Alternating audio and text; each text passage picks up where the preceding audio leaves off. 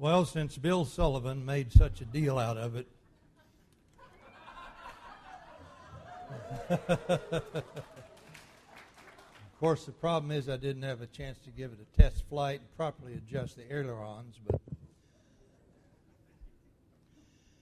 this is a day of mixed emotions. On one hand, this morning, we're going to find ourselves in the heavenly funeral parlor witnessing a death. On the other hand, we're going to find ourselves in the heavenly birth center as we observe a resurrection and a new birth. Today we're going to have the privilege of witnessing baptism at the close of the service. Praise be His name. Thinking about baptism, which the Greek word means immersion, there are questions that we could ask that I think almost everyone here could answer. First of all, why should one be immersed? Secondly, what are the results and promises that God has given us concerning immersion? And number three, what is our responsibility in bringing about the fruition of those promises? Now, it's important for us to realize that God has not called us to preach baptism. He has called us to preach Jesus Christ. And I've been in some circles, frankly, that preach more about baptism than they do about Jesus. And it's almost given the impression that if you do this, then that's all there is to it. And going through this sacrament in a mechanical way somehow assures you of heaven. And after that, you can go live the life you want. Absolute foolishness. You can be baptized into Jesus Christ, sow wild oats on Sunday night, and pray for crop failure on Sunday morning, but that doesn't work. When you're immersed into Jesus Christ, you give your heart to Him to serve Him. But even though we should preach about Christ and not baptism, it is important that from time to time we stop and think about this marvelous event that Jesus Christ has commanded, that God through the Holy Spirit has given to us, containing marvelous promises. So let's spend a bit of time today just thinking about these matters. And we begin by looking at the very first episode of baptism that we find under the New Covenant. Now, the New Covenant began on the day of Pentecost, recorded in Acts chapter 2. Pentecost was 7 weeks after Passover. Passover was a very solemn time. It was a time in which the Jews partook of unleavened bread and the cup of the blessing, a cup of wine. But Pentecost was just the opposite. Pentecost was at the end of the spring harvest. It was a time of celebration. Instead of unleavened bread, every Jewish family at least brought 2 loaves of leavened salted bread and presented them to God. It was a celebration, a time of harvest. How interesting that that is the day on which the Lord chose to inaugurate His church. And so in Acts chapter 2, we read about that day of Pentecost, in which as they had spent 10 days in prayer in the upper room, the Holy Spirit fell, moved upon them. They began to speak in tongues. And then suddenly God brought an audience to which they could proclaim the gospel. And you remember Peter in that sermon spoke to the audience and said, "This one that you with wicked and cruel hands took and crucified, God has raised up and made Him both Lord and Christ. Today He is seated at the right hand of God." The people, Scripture says, the Greek says, were pierced in their heart. It's this word you'd use for a dagger. And they cried out, "What shall men and brethren, what shall we do?" They realized they had crucified the very Messiah for which they had been hoping. Peter said, "Repent, every one of you, and be baptized in the name of Jesus Christ for the remission of sins. And you shall receive the gift of the Holy Spirit. And the promise is not only to you, but it is to you and to your children, and as many as are far off, whomever the Lord should call. Let's take a few minutes and examine that command, that proclamation, and that promise. Repent. We mentioned before from sermons that the word repent in this passage is metanoeo, which means change your mind. One thing Peter was saying, change your mind about the identity of this person you crucified. He's no longer just a Jewish rabbi that you can do with what you choose, but he is Lord in Christ. Change your mind about who he is. And then change your mind. Grieve over what you did to him. Repent. Change your mind about who Jesus is. You see, that is belief. The pattern of salvation begins by the proclamation of the gospel, someone hearing it, and the Holy Spirit moving upon a person's heart so he believes it. Not something that just is human will, but God brings that about. There's a conviction. This is the truth. You believe it. Remember, Philip was leading a tremendous evangelistic crusade in Antioch. Hundreds of people were coming to Christ. He was busy baptizing. Peter and John came down. They received the Holy Spirit. A tremendous event. And God said, Philip, I want you to lead this big event that you're leading with all these people and travel south down to a road, and you will see a man coming along in a chariot. And he did. He said, now run and catch and jump in. And he did. As he ran along, and he was invited by the Ethiopian eunuch in the chariot to get in. And the eunuch was reading from Isaiah 53, and he said, is the prophet talking about himself in this passage or someone else? Philip said, you understand what you're reading? How can I unless someone show me? And so Philip, from that passage in Isaiah 53, proclaimed Jesus Christ to him. And he became a believer. And they passed water. Obviously, Philip had talked to him about being immersed into Christ. They came to water, and the eunuch said, see, here's water. What keeps me from being immersed? Philip said, if you believe, you may. And the eunuch said, I believe that Jesus is the Christ, the Son of the living God. They got out of the chariot. Philip and the eunuch went down into the water, and he immersed him. And the eunuch came up full of joy and went on his way rejoicing. But if you believe, you may. With the heart man believeth unto righteousness. And so when someone comes to be immersed into Jesus Christ, the first question we ask is, do you believe that Jesus is the Christ, the Son of the living God? And then we ask them to repeat that after us. Verbalize it. Jesus said, whoever will confess me before men, him will I confess before the Father who is in heaven.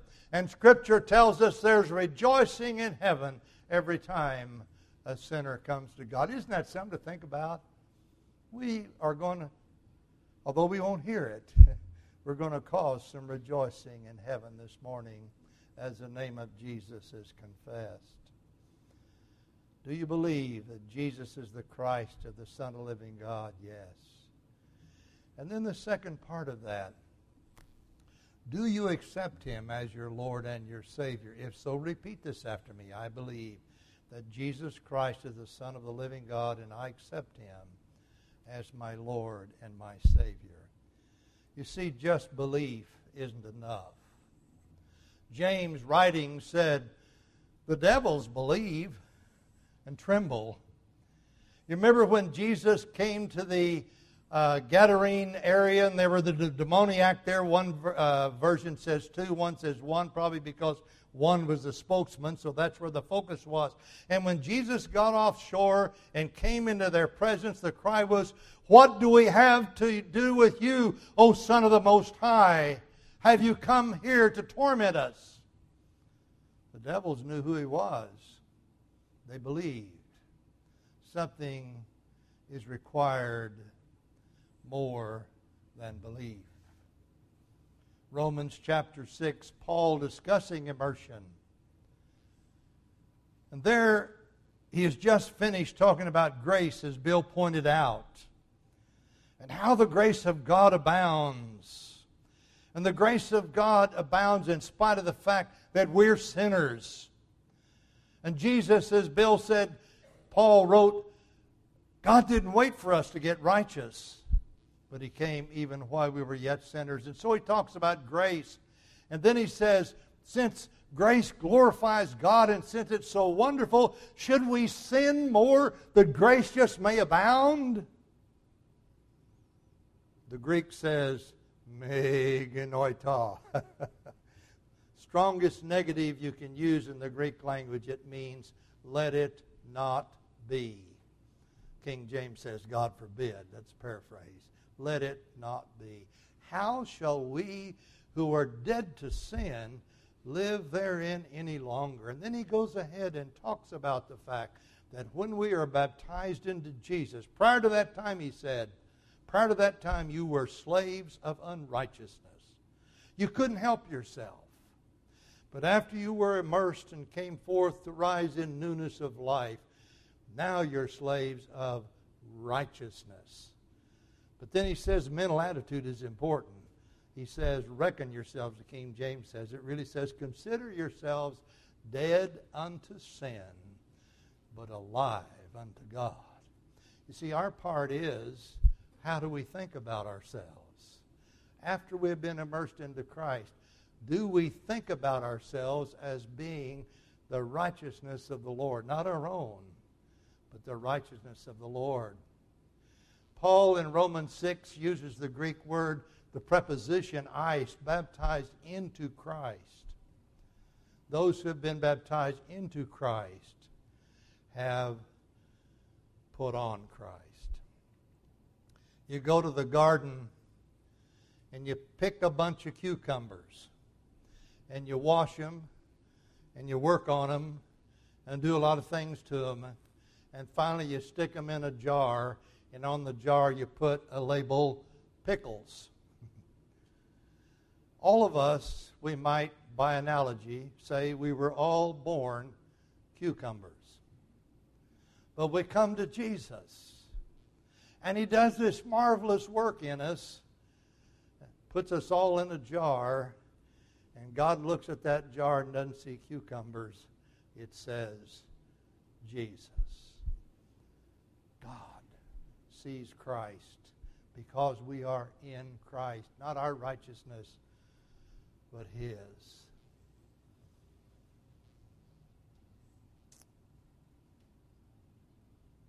Every one of you be immersed in the name of Jesus Christ. The Greek preposition there is epsilon nun, in the name of. That carries the idea of authority. I'm doing this in obedience to his command. I'm doing this as his representative. Now, most of you are probably too young to remember the comic strip Dick Tracy. But in the Dick Tracy comic strip, often there would be a criminal running, and the policeman would shout, "Stop in the name of the law." Stop, you see. I have the authority to do this. And not only that, I'm representing the law when I tell you to stop. That's the sense in which this verse says, be baptized in the name of Jesus, upon his authority. It is as if he were the one doing it. That's that sense. And you shall receive, King James says, remission of sins. Some verses say forgiveness of sins. The word is aphasis, alpha, phi, epsilon, sigma, iota, sigma. It means, it's used in the sense of a creditor. A man who lends money to people. And here's a debtor, a man who's borrowed a lot of money and doesn't pay it back, can't pay it back, and the interest grows and grows and grows, and the bill gets bigger and bigger, and the man can't pay it, and one day the creditor says, I let it go. Forget it. It's gone. That's the sense. Aphesis. Forgiveness. In Acts chapter 9, Luke summarizes the conversion of Saul of Tarsus. In Acts 22, Paul, now the Apostle Paul, Saul became the Apostle Paul, he's giving his own account of that event, and he gives greater detail about what Ananias said to him. And Ananias said to him, Paul said in Acts 22:16, why do you tarry? Arise and be immersed, washing away your sins, calling upon the name of the Lord. Washing away your sins. Paul wrote to the Corinthians describing the horrible life they used to live, but he said, that's not who you are now. You're washed. You're made clean. Now you're sanctified. Washing away your sins. Picture in the throne room of heaven a giant chalkboard and an angel with a giant piece of chalk. And on the top of that chalkboard it says this, the sins of Jim Garrett. And so that angel takes the chalk and starts to write, 6 years old he lied to get out of punishment. Beat up a little boy when he didn't need to. I'm not going to list all my sins. But after a while, that chalkboard gets full, and the angel says, God, give me another one. I'm running out of room. And another chalkboard. And one day, Jim Garrett came down the aisle, confessed Jesus as Savior, accepted Him as Lord, and was taken into the baptistry. And I'll tell you today, I remember that event so clearly. The water was different. It was like being in a tub of Alka-Seltzer. I can remember the water bubbling around me as I was immersed into Jesus. And on that day, Jesus Christ took a wet rag and went to that chalkboard and washed it all off. What a beautiful thing to think about, isn't it? My sins were washed away. Thank you, dear God. Jim Garrett does not deserve heaven, but Jesus Christ has handed it to Jim Garrett as a free gift of grace. Praise be His name. Praise be His name. What is Jim Garrett's responsibility from that time on? That Jesus be his Lord. That Jim Garrett live a life that reflects Christ. That it can be said of him, as it was written in the book of Revelation, to him that is faithful unto death, I will give the crown of life. And I would lie if I stood before you today and say I have perfectly been faithful. The Apostle Paul, writing to the Philippians, talked about the fact that he was pursuing. He said, not yet that I have attained. I'm not perfect yet, he said, but I am moving down the road. And then he said, and let all who would be perfect be thus minded. In other words, if I am on the road traveling with Jesus, in God's eyes, I'm perfect. That's something to think about. But there's also this need to recognize that we still often fail to reflect the person of Christ. A prayer I pray so often early in the morning before daybreak. Oh God, please be the auditor of my life. Please show me, Lord, where at this point you aren't Lord. And you know, even though I'll be 85 in October and I've been walking with Jesus 75 years, He is faithful to turn the searchlight on a corner in the basement of my soul that I didn't even know was there. And I'll tell you, those corners are harder to surrender than the ones He showed me when I was 20 years old. Because those corners are so much a part of who I am. What can I do about that?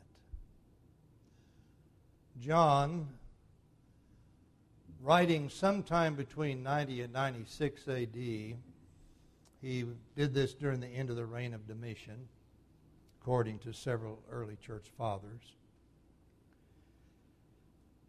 was dealing with the Gnostic heresy that was plaguing the church.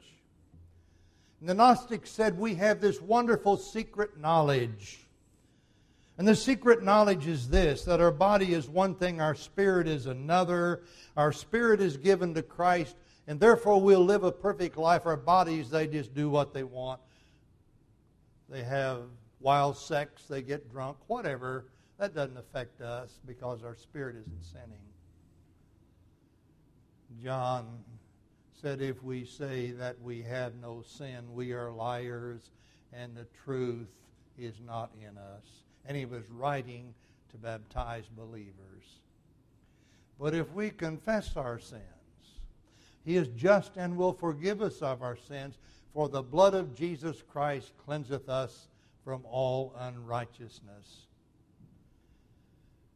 And then in chapter 2 of 1 John, he says, those who are born of God do not keep on sinning. In other words, you don't live a sinful lifestyle, but we're constantly in the process of growing. And so I thank God that as He functions as the auditor of my soul, when He shows me those corners of which I was not aware, where He is not yet Lord, I can confess that, and it's not on the chalkboard. It's not on the chalkboard. You know, I struggle a little bit with my human nature. Whenever I'm thinking about doctrine and truth, songs always come to mind. Do you have that situation? I was thinking about the Lordship of Jesus. You know the song that came to mind? Carrie Underwood singing, Jesus, Take the Wheel. And I was thinking about this, the fact that that chalkboard is clean. The old revival song, the old account was settled long ago. I'm thankful for that song. I'm thankful for the truth in that song.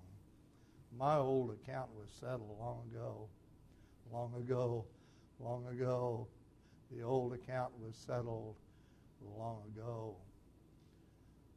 Because I came to Jesus in faith, acknowledging my sin, believing that His blood cleansed from all unrighteousness, and determined even in my 10-year-old childhood, small understanding, that He be the King of my life.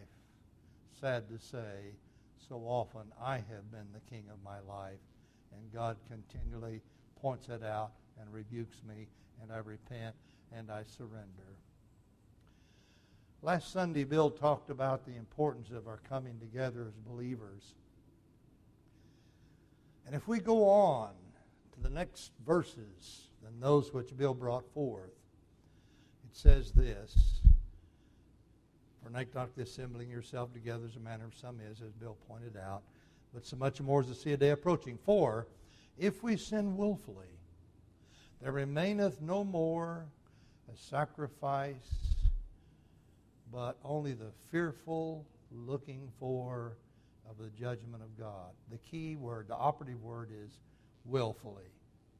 Willfully. If you go to Walmart, and sad to say, it seems to be half the women at Walmart these days are half naked. But if you go to Walmart and you see a woman and you start to lust, you didn't seek that out, it just hit you. God forgive me. But if you go down here on 6th Street and buy a ticket to the pornographic theater, that's willful sin. If you spend money and buy a pornographic CD, that's willful sin. And if you ever realize you willfully sinned, you better have a daylight scared out of you, because the sacrifice of Jesus isn't going to cover that unless you just cry out and beg.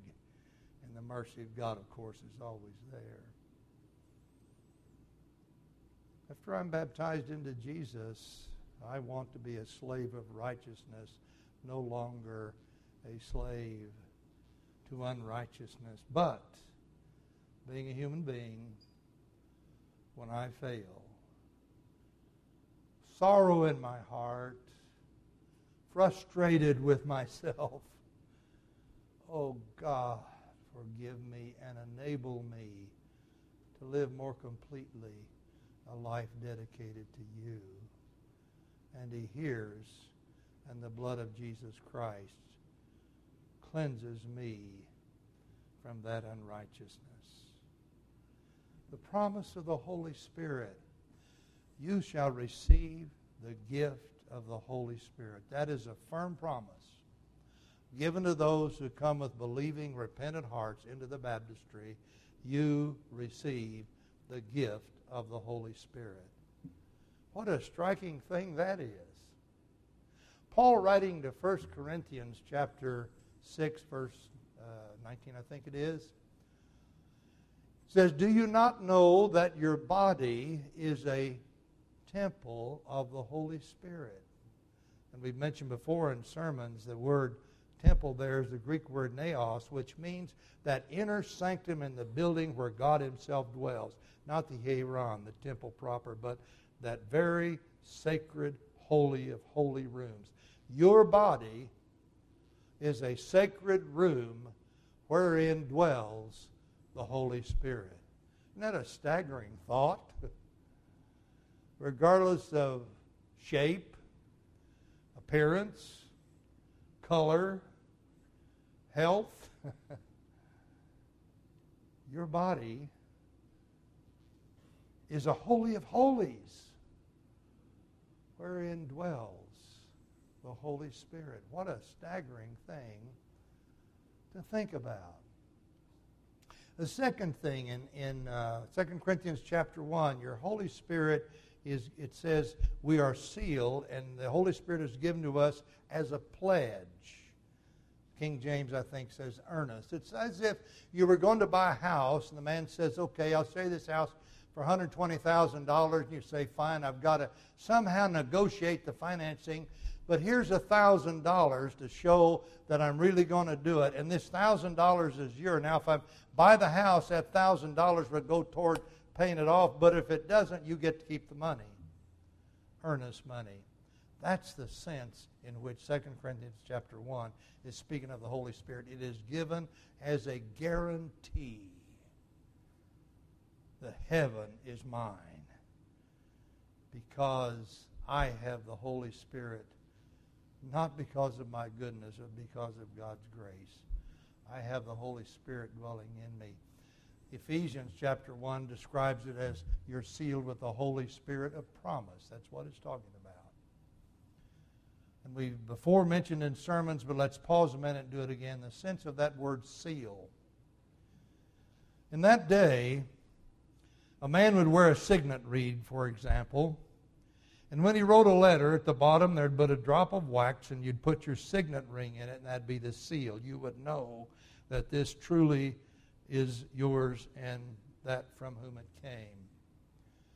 But it also had a sense of ownership, and for us living in this part of the country, a good way to understand that is brand.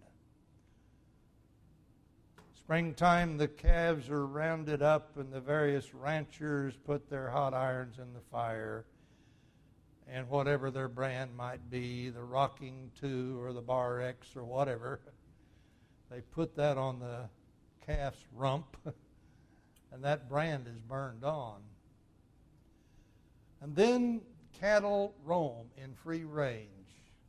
Used to. I don't see it anymore. You could drive down the road and you'd see a sign, caution, open range, because cattle roamed openly, no fence. And the herds from the various ranches would sometimes merge and they'd get intertwined. But roundup time, cowboys would come and they would sort out. These cows belong to the Bar X, and these to the Rocking Two, and these to the Two Eyes, or whatever. And they knew that because of the brand. That's the sense of that seal. That's God puts His brand on you and says, this one belongs to me. And I think about the passage in which Jesus talked about the parable of the wheat and tares, remember? He said some servants went out and sowed a bunch of wheat, and it grew. An enemy came through a bunch of tares. Wheat and tares grew up together, and the servant said to the master, shall we go out and do some kind of, try to sort them out? The master said, no, leave it alone. But in the end, when the angels come, they'll sort it out. And so I thought about this. What if there are some cowboy angels? And at the end time, here we are with all these brands. This one has the devil's brand, the mark of the beast, and this one has Jesus' brand, the seed of the Holy Spirit. And here come a bunch of cowboy angels, whoop, hop, sort us all out. And those of us who have the brand of Jesus spend eternity with Him. That's the sense of seal. And when one is baptized into Jesus Christ, he receives the Holy Spirit, which among other things is that seal, that brand that says, you belong to God. Isn't that something to think about? Praise be His name. And then by that empowerment of the Holy Spirit, as Paul said, having the Spirit, we can discern things that the normal man of the world can't. We're guided by the Holy Spirit, convicted by the Holy Spirit. Thank God for the gift of the Holy Spirit. And our part is to live prayerfully, to know His Word, to receive the encouragement of those about us, as together we're on the path to heaven. What a beautiful thought. Now this morning, if you're here and you have never begun that journey, you see, immersion's just the start of the journey. You don't start until that happens. We want to invite you to come today and begin that journey. Be immersed into Jesus Christ. Know the indwelling presence of the Holy Spirit.